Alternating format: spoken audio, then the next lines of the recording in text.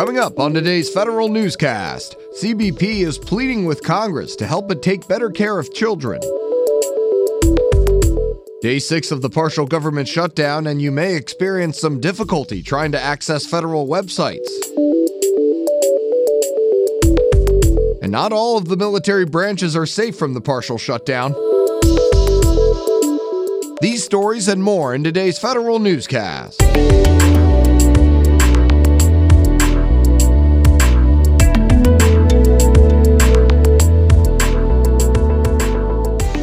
Welcome to today's episode of the Federal Newscast. I'm your host, Eric White.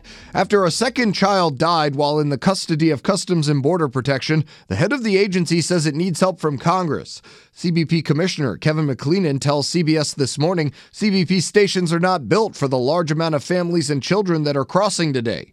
He says they were built 30 to 40 years ago for single adult males. He wants Congress to budget for medical care and mental health care for children in their facilities. Day 6 of the partial government shutdown, and we're starting to see several key federal websites close down. The sites include USA.gov, the National Park Service, the Bureau of Economic Analysis pages, and when funding runs out for the Smithsonian Institution at the end of the calendar year, the PandaCam and other similar popular websites will also go dark.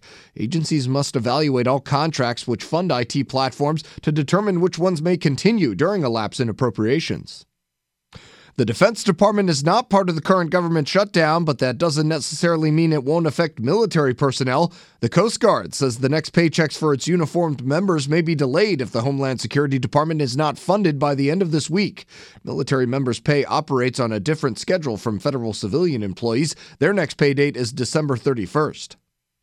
Advice for furloughed employees thinking of taking on outside work to make ends meet from Federal News Network's Tom Temin. Employees in general have the right to work elsewhere while on unpaid furlough, and it looks like there's no end in sight. As long as the work doesn't create a conflict of interest or the appearance of one, you're okay. Employees of regulatory agencies must avoid work in the regulated industry.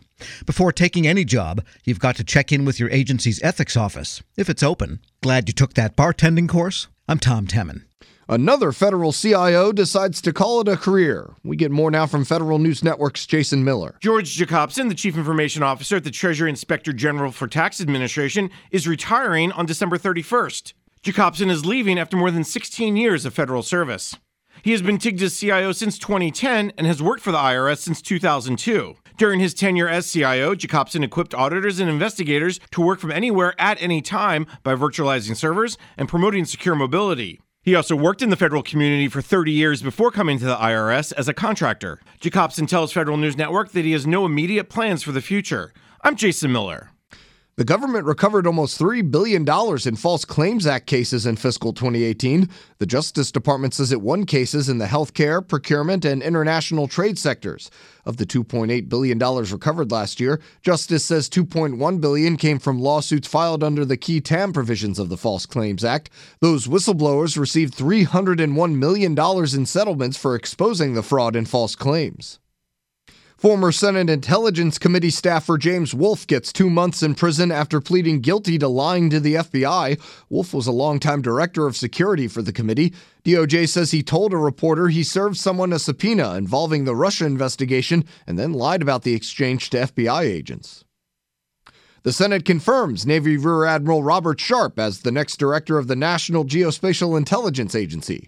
Sharp currently serves as commander of the Office of Naval Intelligence and director of the National Maritime Intelligence Integration Office. He replaces Robert Cardillo, who's served in the position for the last 4 years. The incoming chairman of the House Armed Services Committee says the earlier-than-expected departure of Defense Secretary James Mattis creates unnecessary national security risks. Federal News Network's Jared Serbu has details. Patrick Shanahan will be the acting Secretary of Defense starting next Tuesday. Smith says Shanahan has shown himself to be a capable manager, but doesn't have the depth of understanding of national security threats that Mattis does. The incoming chairman says there's no good reason Mattis couldn't have stayed on as secretary until February, as he said he planned to do in his resignation letter. The president announced he'd be leaving on New Year's Day via Twitter earlier this week. Jared Serbu, Federal News Network. And the Veterans Affairs Department is suspending discharges and decreases in level of support from its Comprehensive Assistance for Family Caregivers program. VA says it continues to hear concerns by veterans, caregivers, and advocates about inconsistent eligibility requirements being used by VA medical centers. You can find more information about these stories at federalnewsnetwork.com. Search Federal Newscast. Subscribe to the Federal Newscast on Podcast One or Apple Podcasts, and follow us on Twitter. Our handle is @Federal Newscast. I'm Eric White.